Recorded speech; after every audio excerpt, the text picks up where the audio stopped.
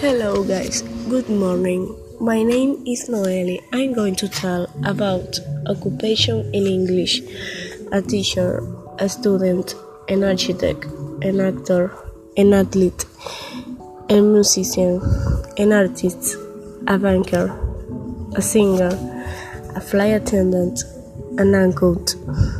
a bank teller, a dentist, an electrician,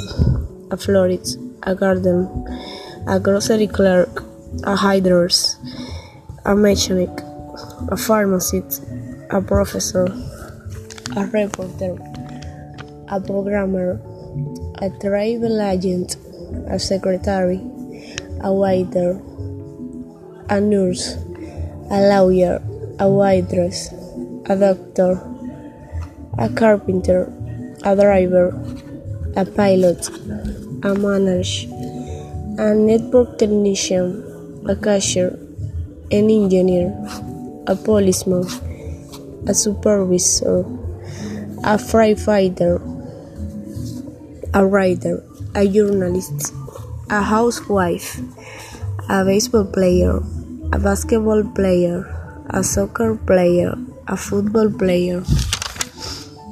a volleyball player, a sociologist, a psychiatrist, a plumber, an administrator, an assistant, and taxi driver.